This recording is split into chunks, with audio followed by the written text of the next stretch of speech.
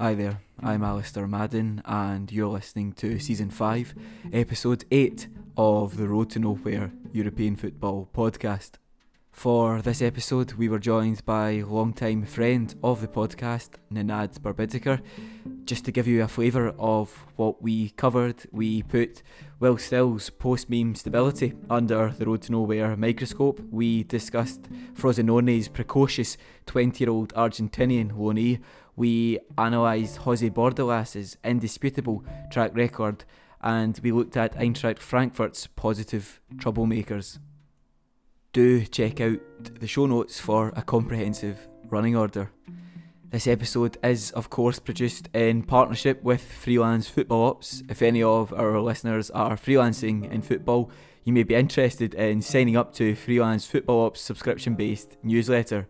They find jobs which cover writing, design, video, audio, and generally anything in football media every week. For more info, visit freelancefootballops.com or follow at FFOps on Twitter. Right, on now with the episode. Thanks as always for your continued support. Hopefully you're all staying safe and hopefully you're all staying well. Enjoy.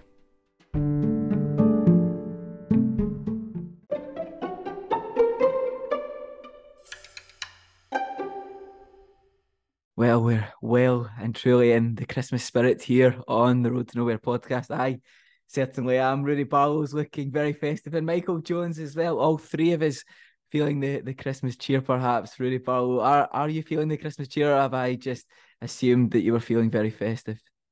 I was feeling quite festive at the weekend. I'd started on my Christmas cards because Alan Feely, formerly of this podcast a wee while ago, yes, he's coming to visit next weekend, so I'm trying to get ahead of time.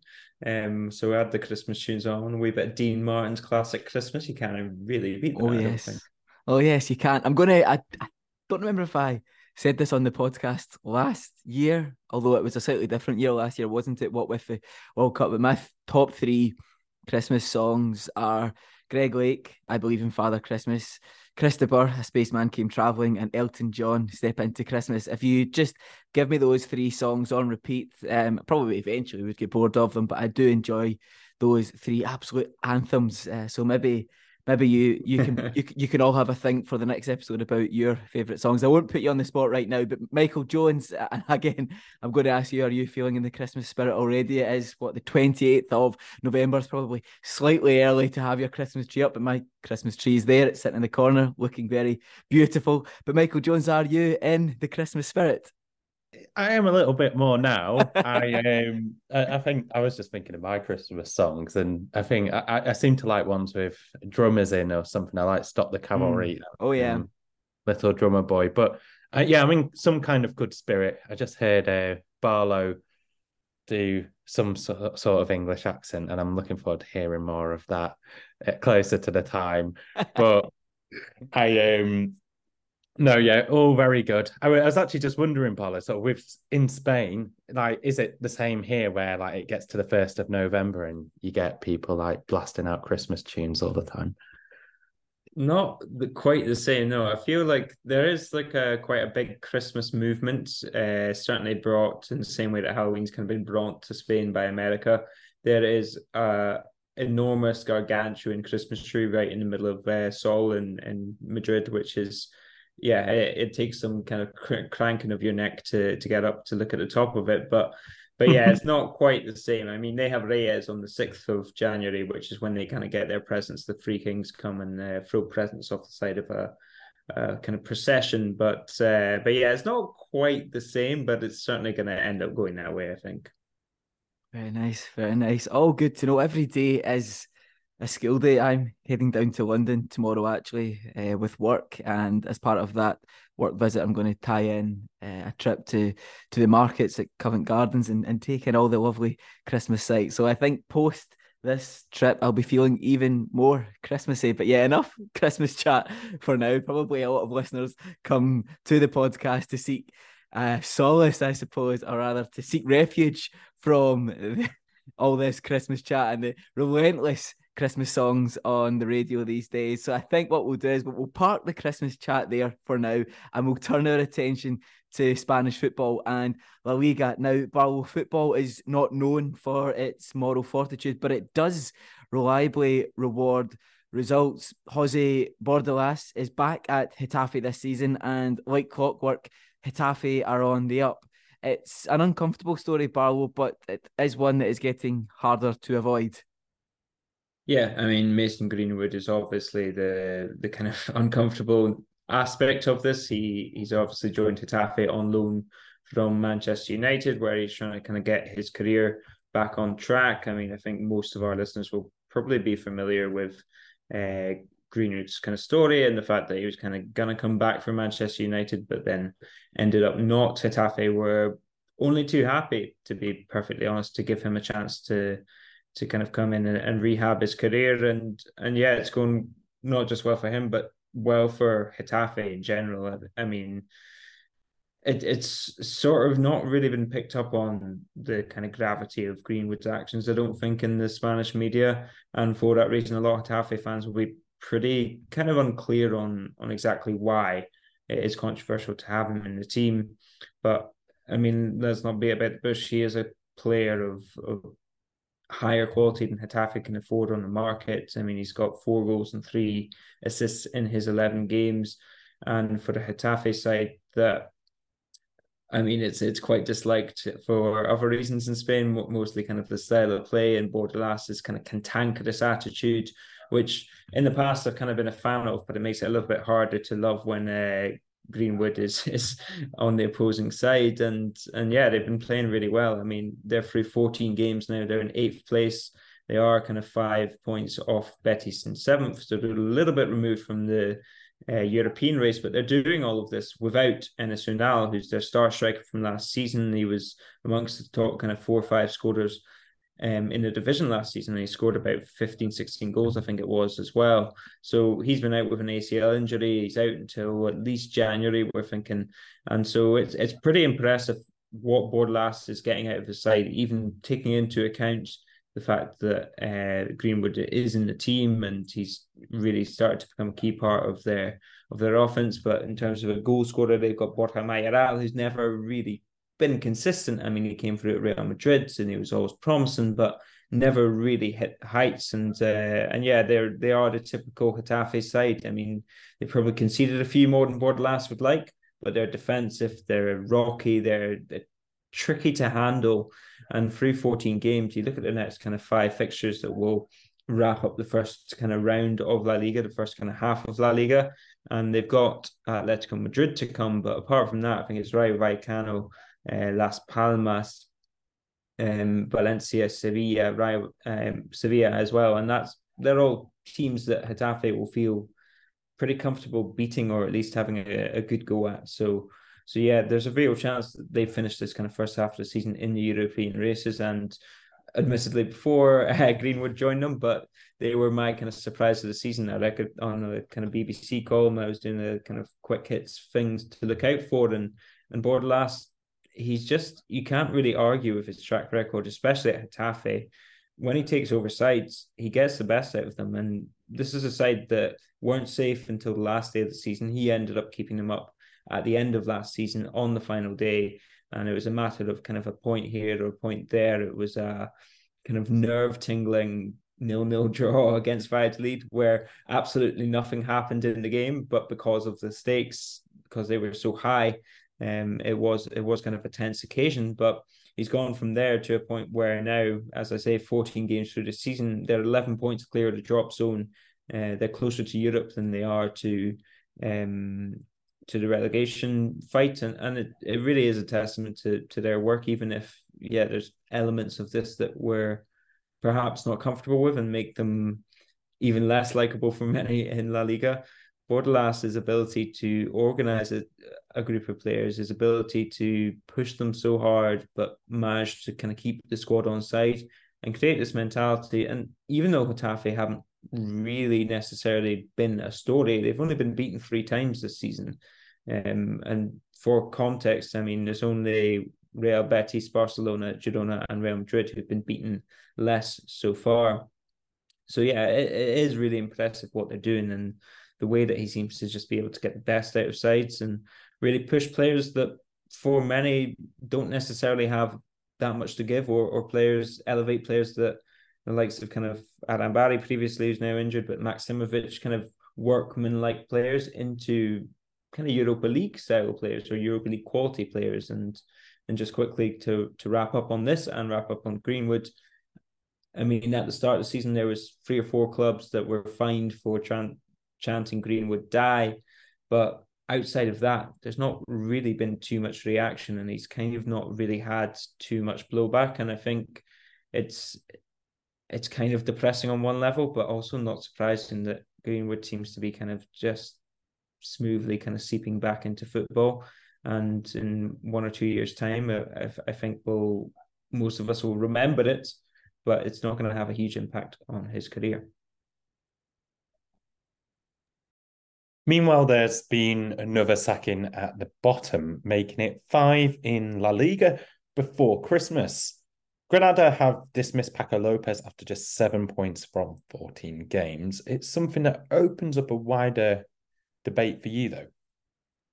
Yeah, it's an interesting one because Paco López is, I mean, we've praised his work in the past when he's been at Levante. He's done a sterling job there. He took over this Granada side that weren't necessarily, I mean, they'd gone down, so they obviously had the resources and some players to kind of get themselves back up. But he took over them. He won the Segunda with them. They were playing really good, expansive football. And they go up to La Liga and they have a summer that, let's be honest, it wasn't great. I mean, they had a lot of kind of ownership troubles in terms of they were kind of changing hands, and there wasn't really any investment that wasn't already planned. They brought in 1 or 2 players, but essentially this was a Segunda winning squad, but still a Segunda squad that Lopez has been asked to do this job with.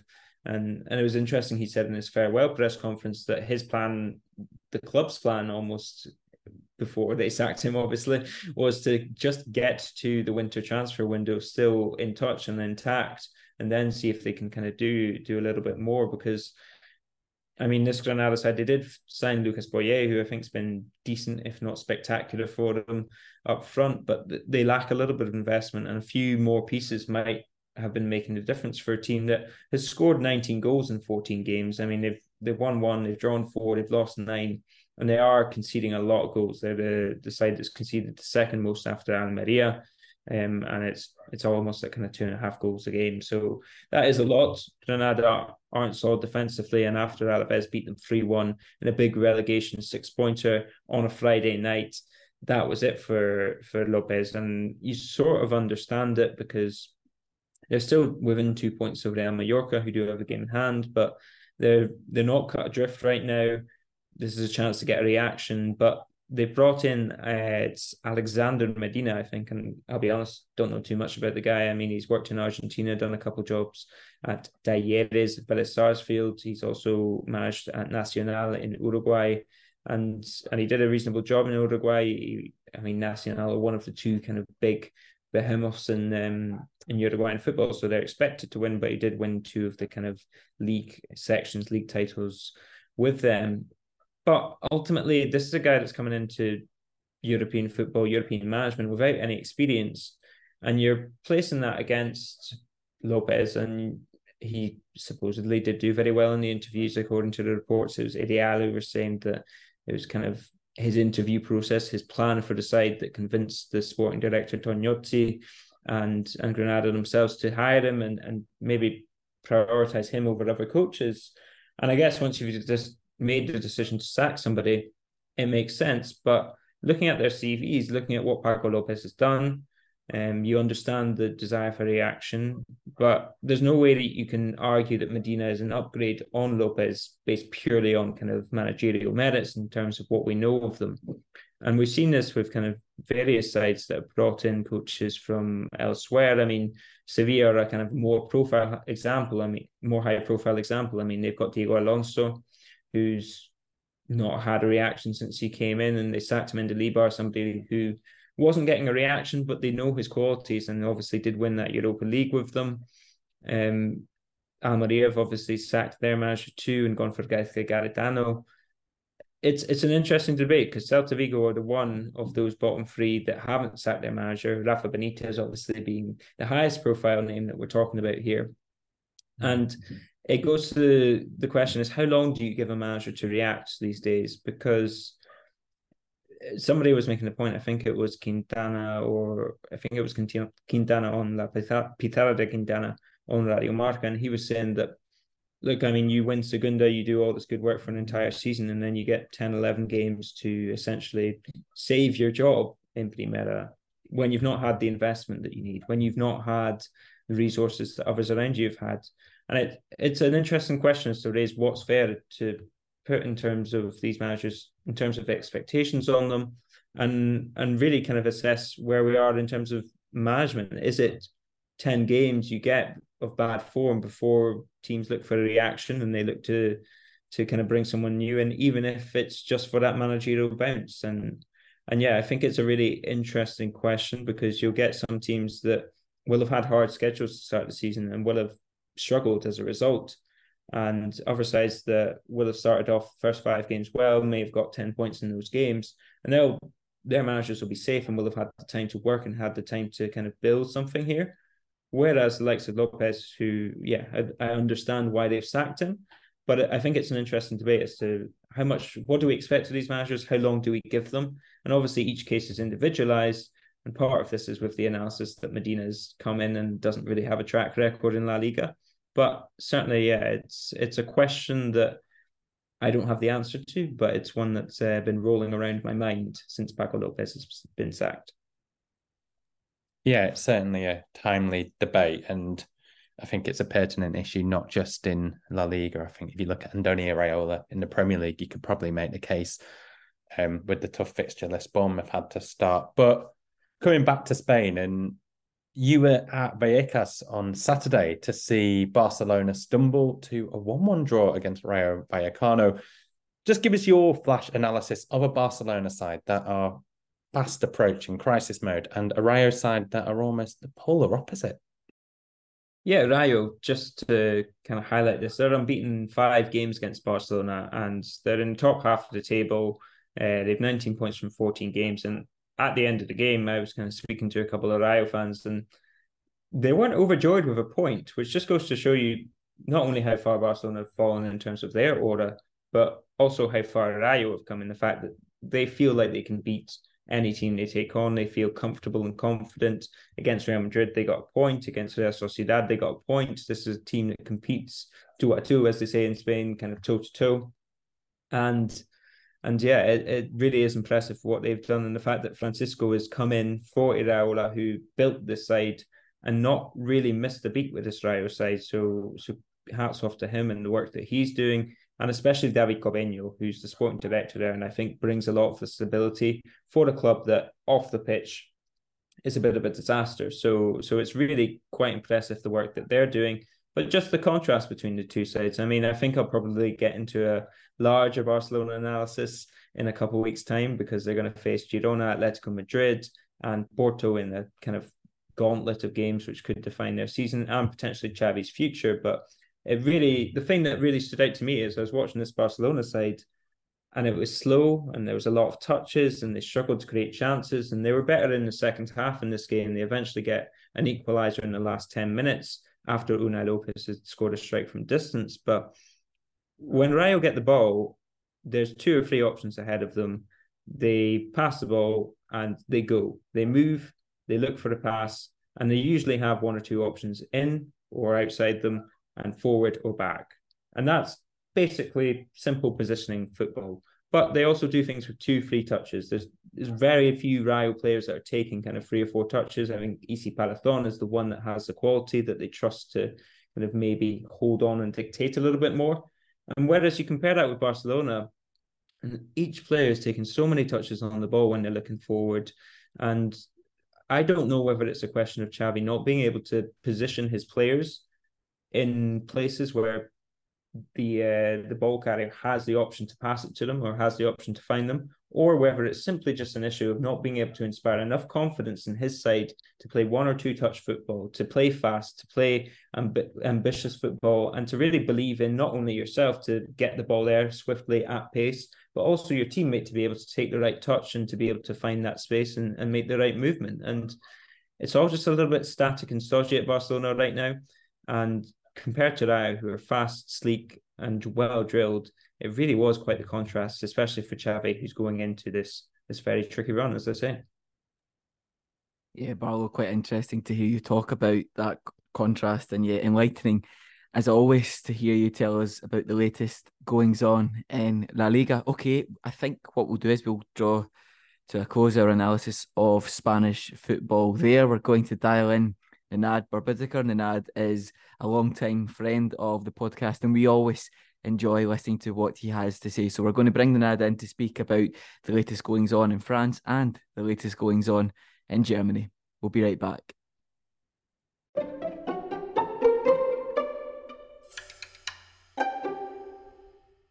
In France, Will Still enjoyed a prolonged spell in the social media spotlight when his Reims side went a remarkable 19 games unbeaten in Ligue 1 last season.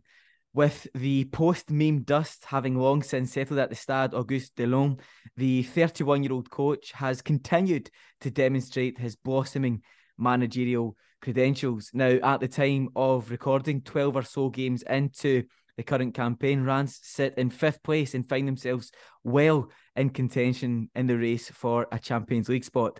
So, to put Will Still and the club from the northeast of France under the road to nowhere microscope, to look beyond the headlines and the ever so slightly tiring Football Manager references, we're delighted to be joined by long-term friend of the podcast and perhaps one of the nicest chaps in the world of football journalism, Nenad Barbidiker. Nenad, it's great to have you on the podcast again. How have you been? Far too kind, Ali. I'm doing well. I'm doing well. Just back in Manchester after a couple of weeks off in India. And I have to say, well, looking at the weather back, I am slightly regretting my choice of not skipping the winter this time around in the UK. But no, all good, mate. How are you? Yeah, I'm very well, thanks. Very well. Getting in the festive spirit. I was putting the Christmas tree up on Friday. I know it's slightly early, but my mum works, she's retired, but works in a gift shop part-time. And so throughout December, she's very busy, and a tradition whereby she'll help me decorate the flat. My dad comes up as well and they bring the dog up. So it was one of the last available days that we could get the tree up. So that was Friday's job, was putting the Christmas tree up, putting the Christmas decorations up. So yeah, feeling decidedly festive heading into this episode. And yeah, on the whole, feeling good. And I'm looking forward to the festive madness that awaits us in the world of football and in the world generally. But yeah, let's unpack Reims, because there is clearly a lot to unpack with this side. Looking at Reims in our usual detailed way, what have been, for you anyway, Nenad, the main talking points from their campaign so far? Yeah, I think judging by the way they finished last season, Ali, I think there was a big demand and a big question of Will Still and Reims in general as to whether they can take that next step and build on the success of what they had last season. And clearly, I think the answer so far is yes. They've had a few stumbles along the way, but like I said, finishing now standing in 5th currently in the league table is impressive. When you consider that teams like Marseille and Lens are experiencing a little bit of a transition season, it does feel like there is an opportunity for a team like Reims to stake their claim and possibly maybe push on for one of those European spots. So you never know. But I think another big issue that I had with them and sort of debate in my head was whether they would be able to adjust to the absence of Folarin Balogun, who, as we now know, is thriving in some ways at Monaco. And to lose a big number 9 presence like him is significant, especially in the context of Reims, who admittedly are not as well equipped in terms of resources as the clubs around them in Liga. But I think they've done exceedingly well in adjusting to his absence. You also have to remind yourself of the fact that they have had some decent income this summer, owing to the fact that PSG's option to buy Hugo Ekitike has been activated. So now they have him. So a little bit of money from there. And I think Balogun's exit also opened up some space for wages and whatnot. So they've acquired and they've recruited smartly this summer, buying players like Keito Nakamura from Lask in Austria. They've also brought in Mohamed Darami, who's featured quite heavily in their in their side more recently. So yeah, really exciting recruitment. And again, just building on the success that they had last season as, a team that dominates out of possession and really outruns teams all the time. And they pride themselves on that. In fact, I think there was a quote from Will Still the other day from one of his press conferences saying that we have a game project here that requires a lot of high intensity running. To move forward and look for the opponent high, you have to run. So we have profiles that have been targeted and recruited in order to apply that game to this game project here. And it's clear that this approach for Reims is working really well. They've also got Josh Wilson Ebron, or Esbron, know what the right pronunciation is there for him. But yeah, really exciting player to watch as well. Like bringing something different than the more functional Theo de Smet, who you are more accustomed to seeing on the left. So yeah, another very exciting player there. And I think one last player to really appreciate and mention is Marshall Munetsi, because this is a player that last season was more of a defensive midfielder, sort of playing in the pivot alongside Aizo Matasiwa, who, as we know, is the nominal sweeper in Reims' system. Munetsi this season has become a much more of a battering ram, box crusher, whose only role is to be that box-to-box presence, but really just make sure that he's always there in the box to attack crosses, attack space in the box. And yeah, he's been doing that really well so far this season. So yeah, props to him. And yeah, Teddy Teuma, one last player again. I forget to mention him, but Teddy Teuma, the club's top scorer this season. He's brought something different to the team. He's got huge creativity, huge presence in the team as well. And you can see that in the way he performs as well. Scored a brilliant free kick this season and has already scored 4 goals, like I said, club top scorer. So replacing Balogun, circling back to that point, replacing Balogun has been done by not bringing a like-for-like profile, but rather distributing the goals amongst the team, if that makes sense. So they've had 9 different goal scorers this season, which is significant because I think they're just behind PSG and Monaco for goals scored in Ligue 1. So props to Will Still. There's clearly a lot of success to be had with this approach. Yeah, and apologies if you can hear a slight whirring in the background. I think it's my boiler. It gets a little bit noisy sometimes when it's first coming on. So if you can hear that, and if the listener can hear that, I do apologise. But yeah, totally would echo everything you're saying about Will Still, about Reims. And I think what we've seen from Will Still is just confirmation that he is a very promising manager. I think there was this maybe not a fear as such, but there was this feeling that perhaps it was a prolonged new manager bounce, that maybe it wasn't sustainable what he was doing. But what we've seen at the start of this season, we're now 12, 13 games into the new campaign. We're seeing that he is a very good manager. We've seen him lose a player of real quality in Fowler and Balogun, and we've seen, as you say, him be able to just make those tweaks, make sure that the right players are brought in, and then use those players appropriately. They are, as you say, all action, very enthusiastic team. And yeah, for that reason, over and above the whole Will Still narrative, the Will Still storyline, Reims are one of the most intriguing teams in Ligue 1. And I think as well, before we focus in on Will Still and his future, perhaps, we do need to say there's another really interesting aspect of this team is the fact that it's so multinational. I think in one game they had 10 different nationalities. They do not rule out any destination as a potential source of new recruits, and I think the team really benefits from that. On the one hand, you could say, well, you've got people from different backgrounds speaking different languages. How is that going to feed into team chemistry, team morale, and how the team performs in terms of the overall cohesion? But I think what you see with Will Still is a very good manager as well. He's able to bring those different personalities together to unite them under one banner, I suppose, and really make them feel part of a wider effort, a team effort. And I think that in itself, is another string to Will Still's bow. Yeah, he's really blossoming into a really impressive manager. Okay, we've obviously spoken more about the team there. You've mentioned some intriguing players within the starting 11, and there are no shortage of such players, but it does feel like we do have to spotlight Will Still himself. Now, he signed a contract extension in the summer to 2025. He brought in his brother as well, and that suggested that certainly in the short to medium term, he sees his future at Reims. But with all that said, And with all due respect to France, there will naturally, you would imagine, be interest from elsewhere in Will Still's managerial services. So thinking maybe beyond 2025, where would be the ideal next step for Will Still as he looks to progress his admittedly still fledgling managerial career, Nanad? Pun unintended there, Ali. I liked it.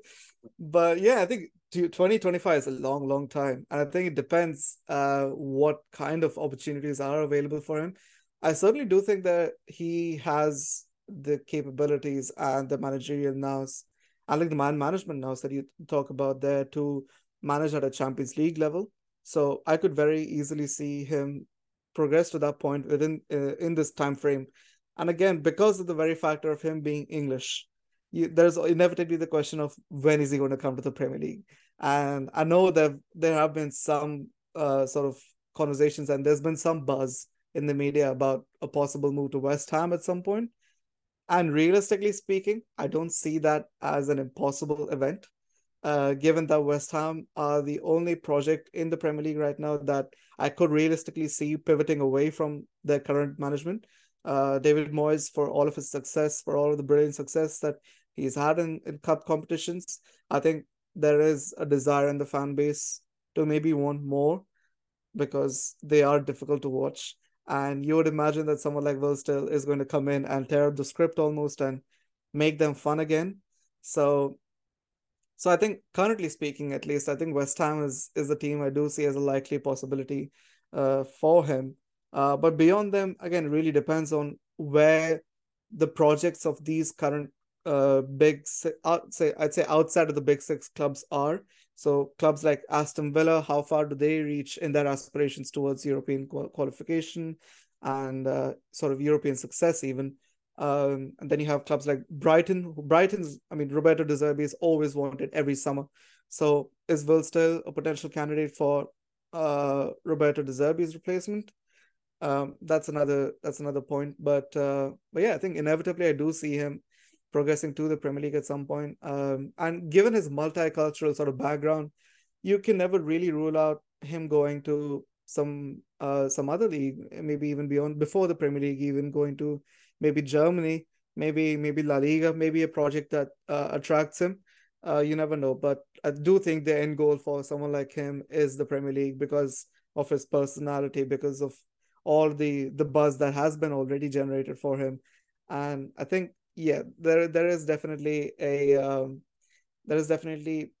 sort of sense of inevitability to him going to the Premier League. So yeah, that's how I see his career panning out. Yeah, I think he's obviously, as you alluded to, Nanad, he's spoken about his love for West Ham. It would seem to be the perfect marriage. Not that we want to be disrespectful to David Moyes, who's obviously done quite the job winning the Conference League with West Ham, and taking them to a very good place. They've obviously faltered, well, maybe not obviously faltered, but there is a feeling that particular relationship is maybe coming to an end in the next season or two. So I think, yeah, in terms of an ultimate destination for him, in terms of eventually moving to manage in England, I think West Ham would be the perfect place for him. It would really spice up that narrative. But I think before then, you'll probably agree with me here, Nanad, it would do him a lot of good to stay at Reims. It's a great place to manage. Absolutely.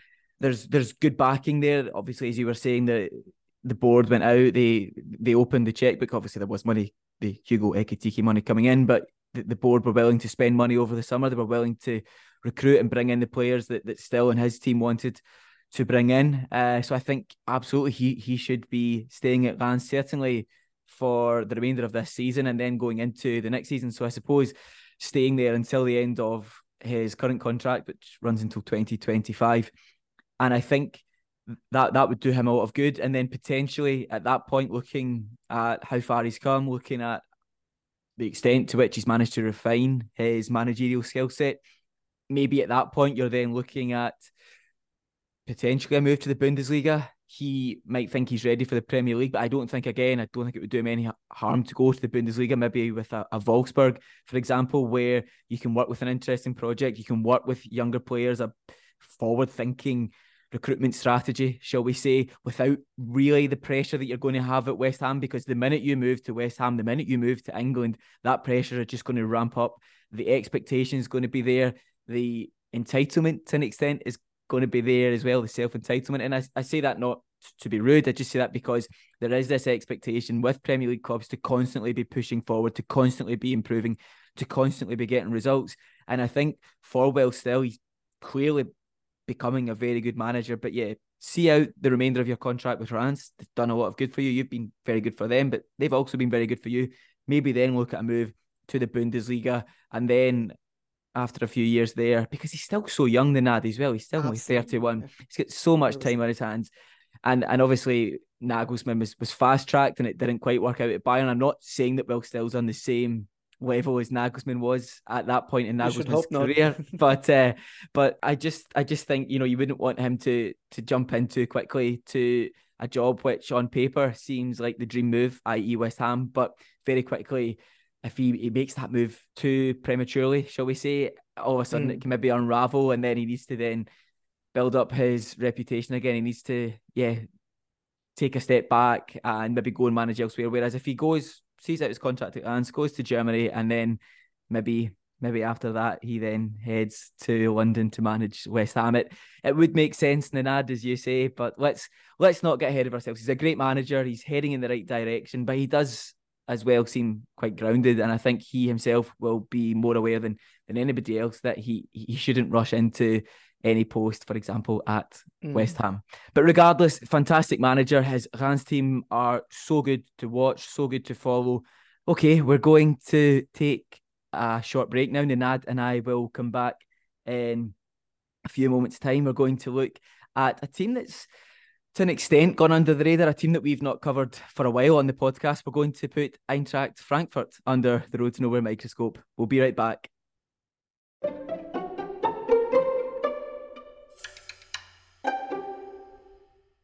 In Germany, Eintracht Frankfurt headed into the new season having lost the likes of Randal, Kolo, Muani, Jesper, Lindstrøm, Djibril Sow and Daichi Kamada.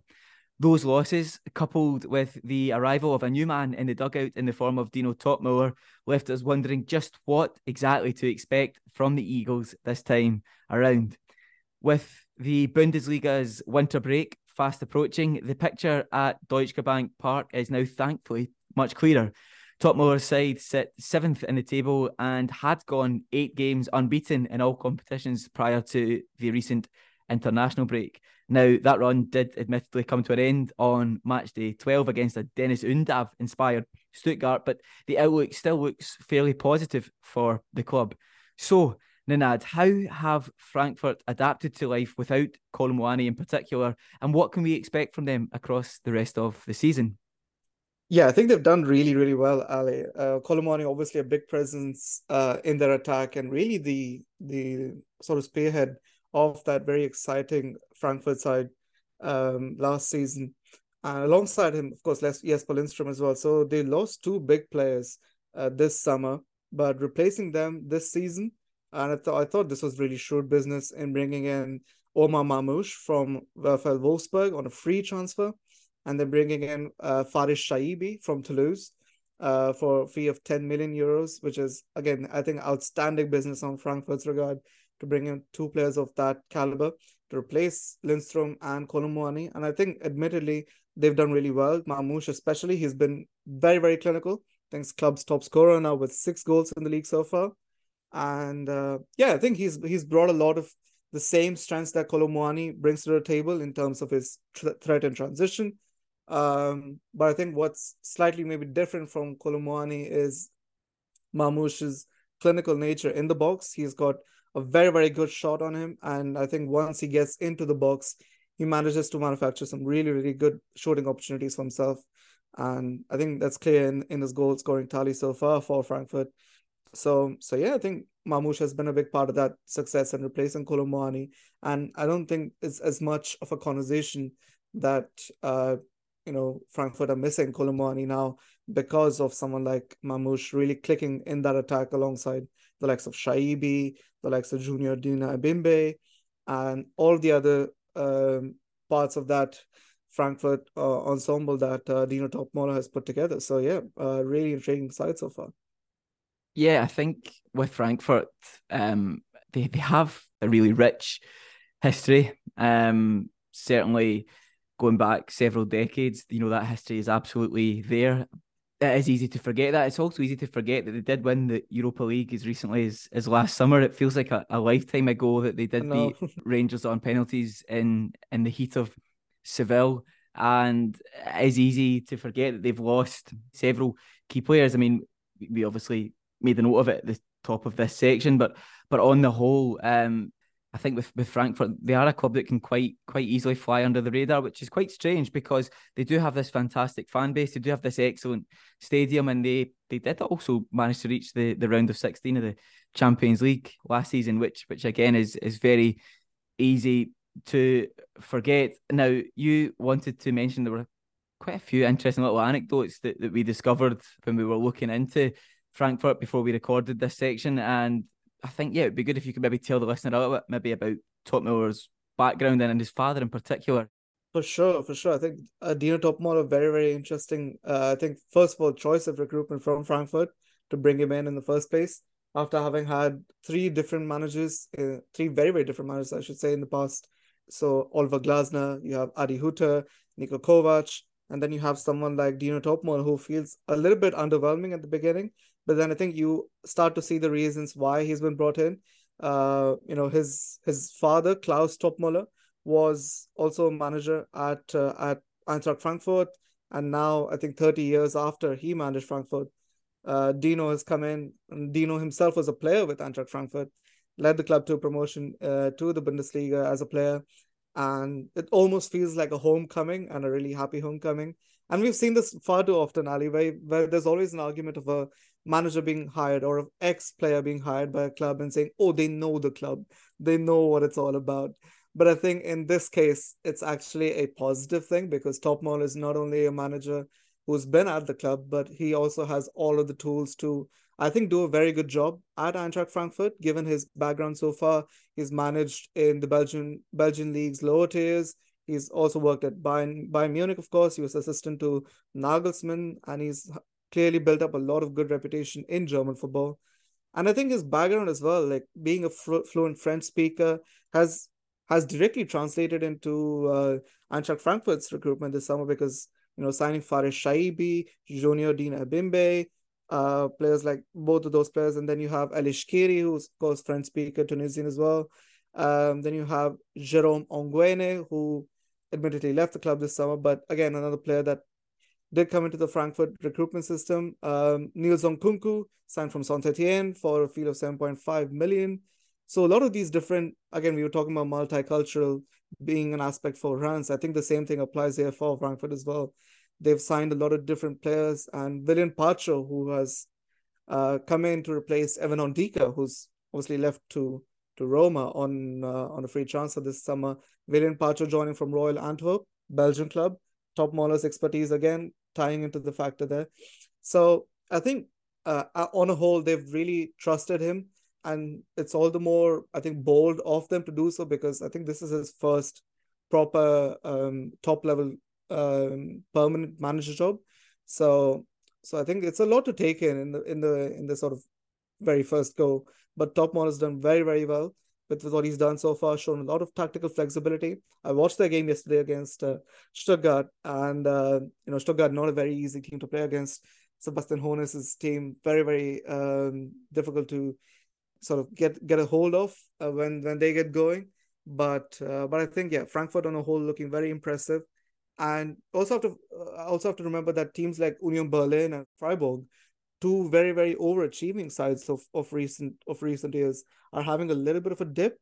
So there is an opportunity again for an Eintracht Frankfurt side, for a team like Eintracht Frankfurt, and sort of stake their claim as part of that big six in the Bundesliga hierarchy. So yeah, a lot of interesting things in the works for Topmolo and co.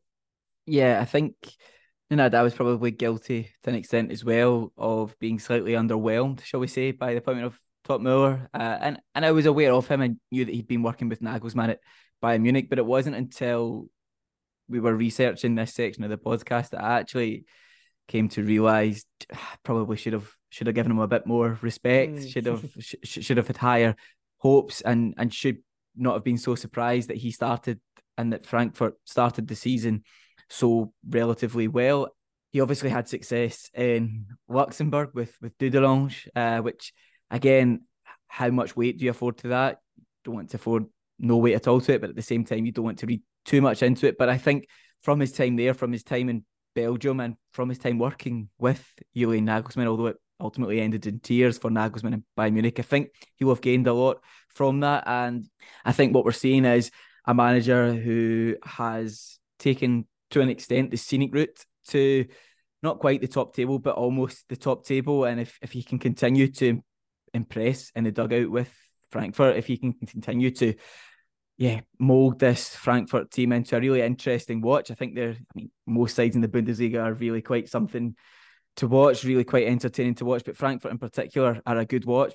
Top Miller speaks of his positive troublemakers. So if he can continue to mould this Frankfurt side into one of the better teams in the league, if he can secure European football for them, it's probably, based on what we've seen in the last few years anyway, maybe as an expectation now that you're thereabouts with Frankfurt challenging for those European spots. If he can continue to do that, then absolutely you wouldn't be too surprised to see another club, perhaps a bigger club than Frankfurt. And again, no disrespect to Frankfurt, great club, great history, great fans, cracking stadium, but maybe a club another level up again maybe comes calling. I think there's a lot to unpack with Top Muller, and I think the more we see of his Frankfurt side, the more we will learn about him. But the early signs, as you suggested, the early signs are extremely positive. An exciting team, a fairly young coach. I think he's early 40s, isn't he? He is, yeah.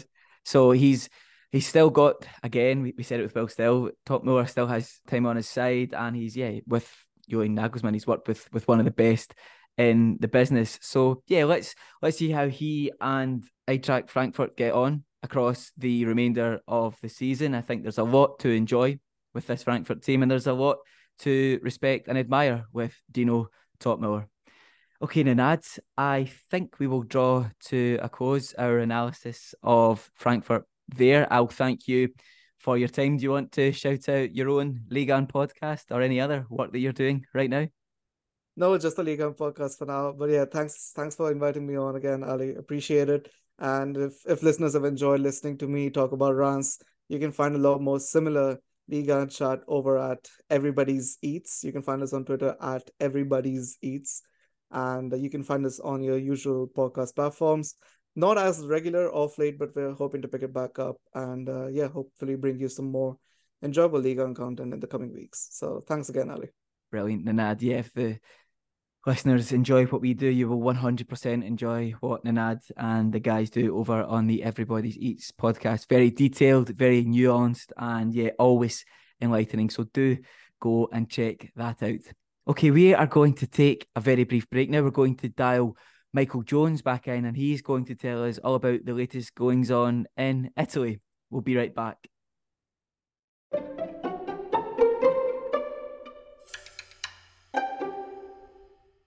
In Italy, Juve and Inter headed into Matchday 13, occupying the top two spots in the Serie A table.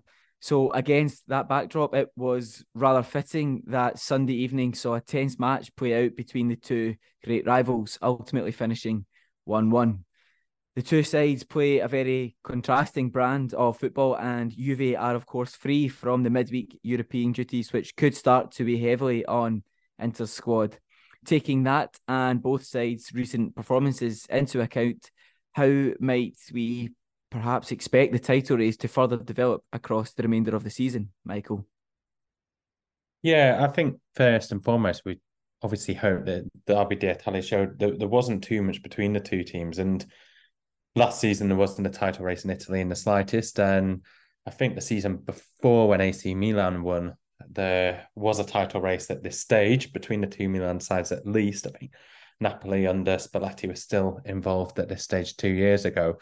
But gradually that became a 2-horse race and then a 1-horse race. So, first and foremost, I just hope that we're going to have a big title race in Italy this season. And what does make it really interesting is for the exact reasons you said, and something we talked about on the podcast a bit. In the last episode, we went a bit more in depth on Juventus. These are two utterly different teams in Inter and Juve, and that was really on show during the match. But I think Juventus actually approached this game a bit more positively than they may have approached some of their recent victories, especially when you think of their victory over Fiorentina and AC Milan. Even against 10 men, they were happy to surrender the ball more to the Rossoneri in that game. And Juventus took the lead. It was a really good counter-attacking, flowing move. Dusan Vlahovic, who broke back into the side, taking Moise Kean's spot, he linked up really well with Federico Chiesa, playing a lovely 1-2 before caressing it into the bottom corner and gave Juve the lead. It only lasted a matter of minutes. And, Juventus were actually caught out in a very un-Allegri fashion, in the sense that Inter Milan broke at pace. Juventus were caught high up the pitch, and the sort of sheer dynamism and pace of the Inter Milan side allowed them to cross the ball in from the right-hand side, and from Marcus Thuram to his strike partner, Lautaro Martinez. And yeah, one of the things that really stood out, I guess, with both of those goals, and you may have guessed from what I just said as well, is that the striking partnerships for both teams are crucial to the way they play. Last week, we discussed Chiesa and Ken, but Vlahovic naturally falls into that equation, given the amount of money he cost, and that display is arguably one of his best displays in the last 12 months that I can remember. So I'd expect him to be playing a bigger part for Juventus, which will be key, given they're a team with not loads of options in other parts of the pitch at the very least. And Inter Milan, I think Marcus Thuram and Lautaro Martinez has been one of the best partnerships in Italy so far this season. And whilst Inter Milan have been building this exciting project, a team for the neutrals purists, we saw that they, in their first season with Inzaghi, they fell a bit short, were still able to get Champions League qualification. We saw them win the Coppa Italia since, and them get to the Champions League final, which they were obviously unable to win against Manchester City, but ran them much closer than many people expected. And now they're looking more of that kind of powerhouse you'd expect to see in a Champions League final so far this season. Whereas Juventus, for various reasons, Pogba, Fagioli, have really had to find anything they can this season in terms of depth. And a really interesting case in this match was the appearance of Nicolosi Caviglia, player who had only made a handful of appearances 4 seasons ago when Allegri was last at Juventus, since spent a number of spells on loan and had only worked his way up into a Serie A club on loan earlier this year when he's at Salernitana. And he did quite well there, actually played a big part in them being comfortable in surviving in the top tier of Italy last season under Sousa. And yeah, he came into the game and did relatively well. Gazzetta dello Sport were quite torn on his appearance, whether it was the glass half full, whether it was a sign of Juventus, having this abundance of quality coming through the ranks at the moment, or whether, this is what they were resorting to. But it will be really interesting to see what comes up in the upcoming fixtures. Juventus have the likes of Monza, Napoli, and Roma all before the New Year's, whilst Inter Milan have Napoli and Lazio, some teams with different runs of form, but are always going to pose a test. And it just begs the question just how much we can pay attention to how they run off forms now. These are two really informed teams that are looking more comfortable each week. But as the season develops, you'd imagine Inter Milan's sort of strength and depth, which I'll come on to in a moment, to really play into their hands over the next few weeks. But as to how they deal with the return of European football early next year will be another challenge, whereas Juventus almost have that clean run in the second half of the season. But I just found it interesting alone looking at Inter Milan's options. And if you look at the players who have played less than half the games for them this season, many of them are new signings who Inzaghi's yet to sort of fully embed into the team. Benjamin Pavard, World Cup winner. Carlos Augusto, now a Brazilian international. He's made just one start, although he did come on against Juventus. Davide Fratesi, again, he's just made one start in the league, arriving from Sassuolo, very much sort of the heir to Locatelli there. David Klaassen, experienced Dutch midfielder, just one start once again. And the likes of Marco Arnautovic and Juan Cuadrado, very experienced players who have played, a number of places over the last decade or so, yet to make a start. So the roles those type of players will play, and the way that Allegri sorry, not Allegri, Inzaghi is able to bring them in and nurture them and, make them fit in this team and make them effective in this system, I think will be really important. Whereas for Juventus, we're almost stuck with what they've got for the time being up until January. And it's just how much Allegri can build on this to keep that momentum going until then, until he does have the options of strengthening. He himself has downplayed their title race, mind games at its finest. But Adrian Rabiot said after the game that they're fully in this title race. And I think they are as well at this stage. I think Inter Milan have shown the odd sign of inconsistency or arguably complacency at times. And that's something I don't associate with this current Juventus side. Fascinating stuff, as ever. More on the title race that I love so much in Serie A. The old lady will no doubt be keeping an eye on Matthias Sule, who has been flourishing on loan at newcomers Frosinone. The 20-year-old Argentine winger had another standout performance, scoring for the Lazio-based side in their 2-1 victory over Genoa to leapfrog them over their much noisier neighbours into 10th. Amidst a pool of exciting loan talents at the club, what sets Sule apart from the rest, Michael? Yeah, he's a precocious talent, and his numbers certainly set him apart from the rest. He's been that go-to player for Frosinone so far this season, but he is a player who, both passes the eye test, as I think we could certainly say for the likes of Andrea Copani, who we've done these deep dives on earlier this season, but he also passes the test in terms of the underlying numbers also. And yeah, it was interesting. I really had to sort of restrict myself from talking about Sule when I was talking about the options Juventus will have, but I would be hugely surprised if Juventus do not trigger that recall option that I believe they have on him in January. He's spoken openly about that, and he said that he's happy with either one and that he's focused on the football, claiming that Serie A has a game every 3 days and that's enough for him to focus on. And he might be a bit disappointed when he goes to Juventus expecting European football and not having that to focus on so far this season. But I think he will play a key part in them getting back if he is to return in January, and you would expect them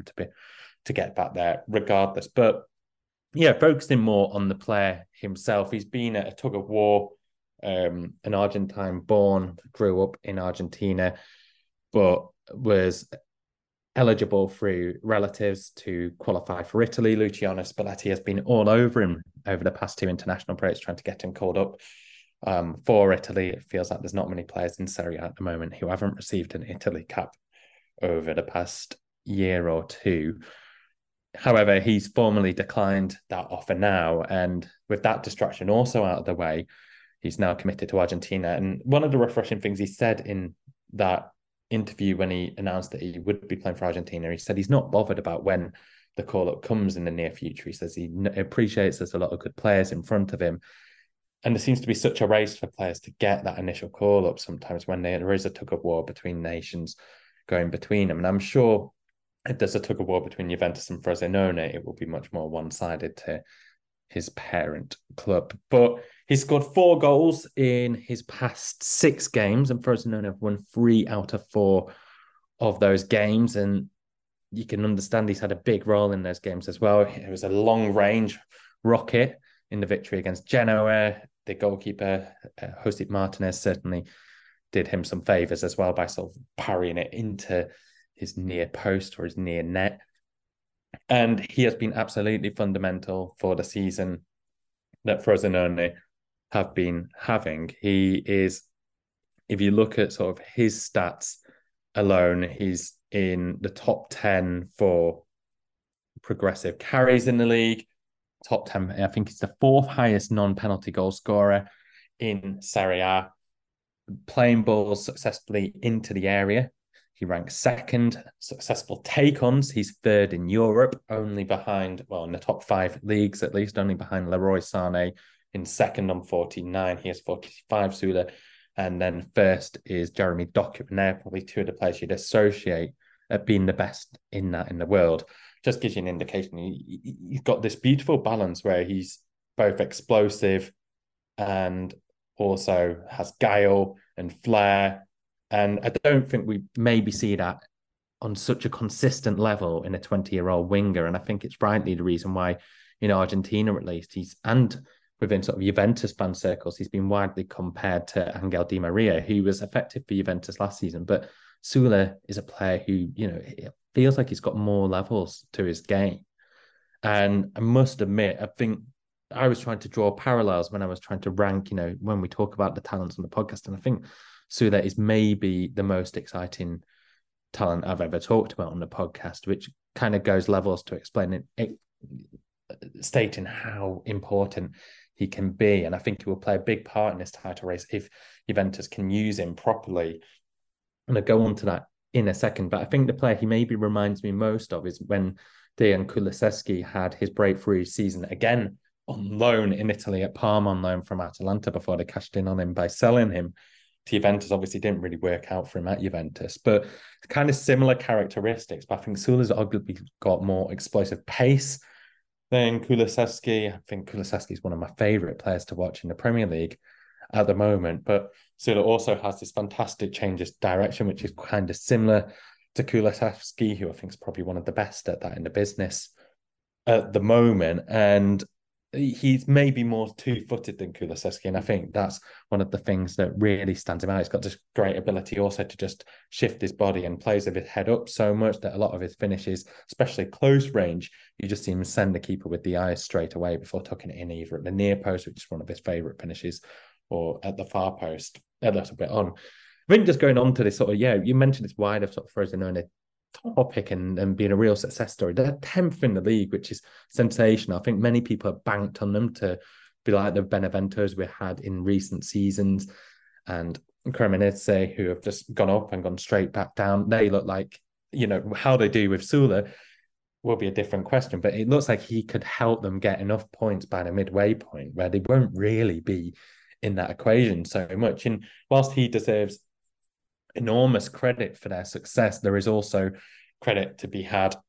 There is also credit to be had elsewhere, where the roles of Rainier, who's been on loan from Real Madrid, he's kind of played in the middle of this three who play behind the striker. It could be Walid Chedira, or it could be Sula himself, who will sometimes play in that role, or Jamie Bates as well. But Rainier has been doing really well. And then we've also seen the emergence of Arion Ibrahimovic, who, from what the 17-year-old, he doesn't have a relation to Zlatan. But I know you're a fan, Ali. I remember you sent us a clip of him a few weeks ago. I think it was a sumptuous assist that he provided in a game. I can't remember who, but he scored a goal and got an assist in his time already this season. So we've seen some really breakthrough talents. They've done really well. Fabio Grosso isn't there. He led them to promotion last season. They're under new management now. But, one thing Grosso has done really well is leave that legacy in place for their success this season. I guess my final point would just be is that how he adapts into this Juventus system will be important. He's not coming having never played for them before. He scored for them last season, 13 appearances, 4 starts. He's a player that Allegri does appear to trust, but now he's got that game time. You get the impression that he's prepared to elevate his game to another level. But Frosinone in the last month or two have been, one of the higher teams in the league in terms of possession, as opposed to Juventus.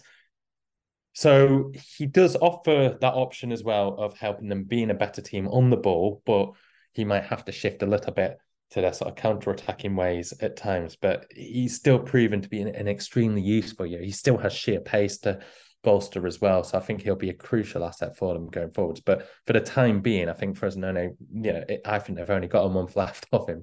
And you really hope that they enjoy him whilst they can, because all the points he could gain could be absolutely pivotal in terms of them remaining in Serie A and, having ambitions beyond that as well. After scraping their way to safety in the form of a unique relegation playoff last campaign, Hellas Verona briefly built on that momentum, winning their opening 2 games, including a big scalp over Roma. Since then, however, they have reminded everyone why they were languishing in the first place, collecting just 3 points in 11 games. How can Verona stop the rot, Michael?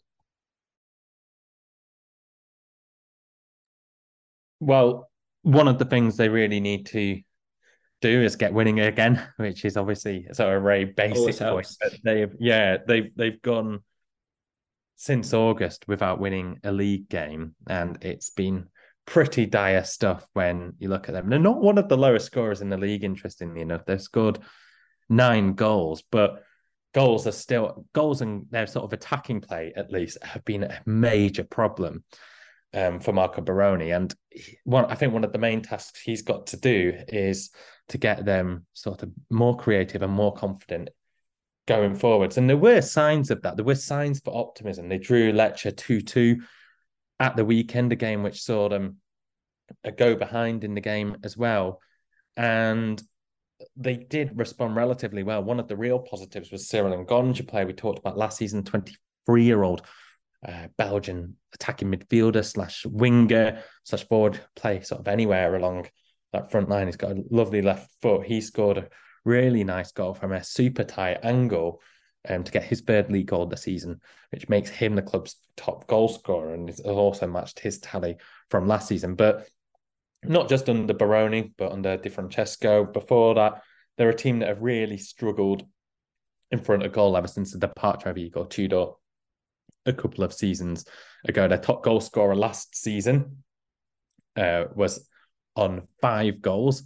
So Ngonge looks like he's going to be sort of on his way to surpassing that. But they just haven't had any real firepower or consistency in attack. They've got the lowest XG in Serie A, and I think there's been this over-reliance on Ngonge as well. Even Baroni said himself after the match with Lecce, he said there were great signs that Ngonge would get him back to his best, but they know that they rely on him and he needs to raise his levels, as does the rest of the team. But I think if you're putting that much pressure on a player in that situation, kind of begs the question, what other sort of managerial capabilities do you have to also create more goals? I don't think they were supported in their transfer market. The most expensive outlay was about £3 million.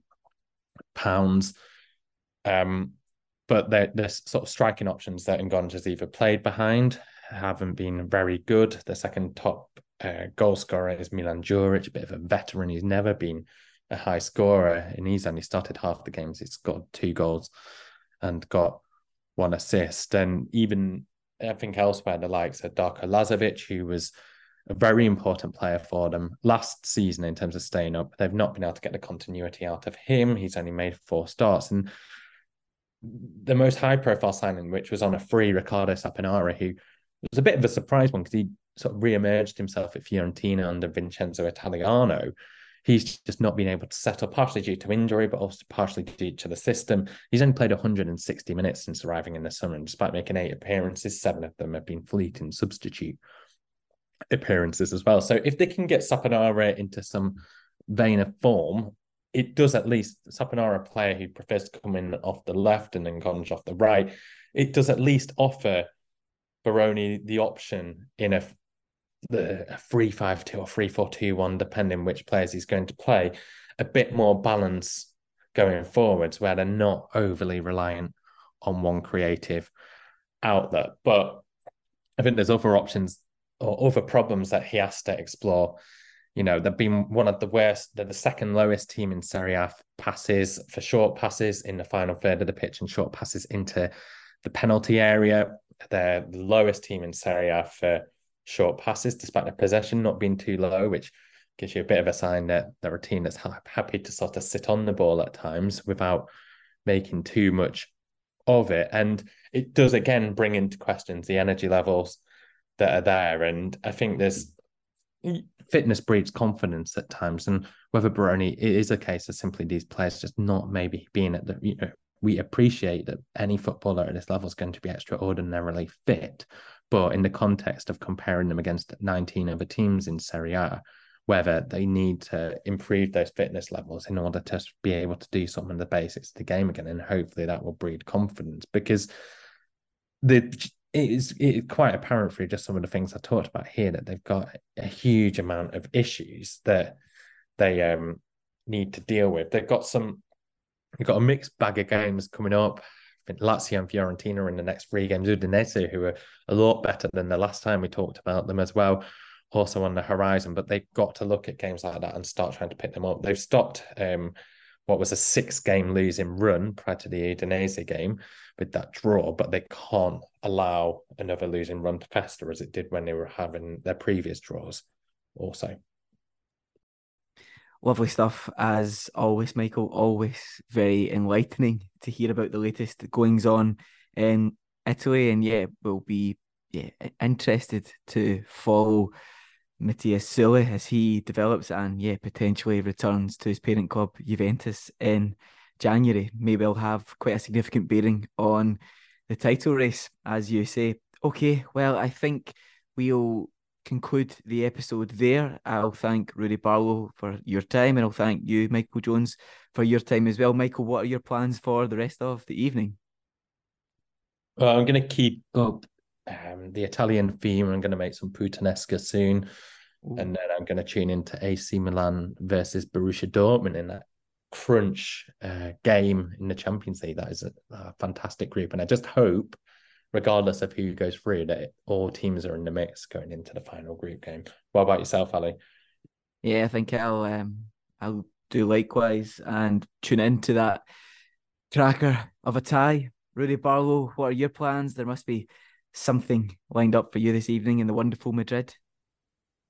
Yeah, nothing that fun, and I include Barcelona Porto in that because I don't think that's going to be particularly amusing for Goulers anywhere who are tuning in. But yeah, I'll be keeping an eye on that and the other Spanish sides, and so yeah, pretty much just that. And maybe I'll you've inspired me, Michael. Maybe I'll try and whip up something probably Italian rather than Spanish for dinner as well.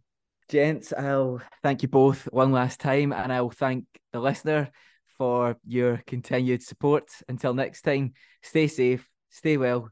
See you in another 2 weeks. Goodbye.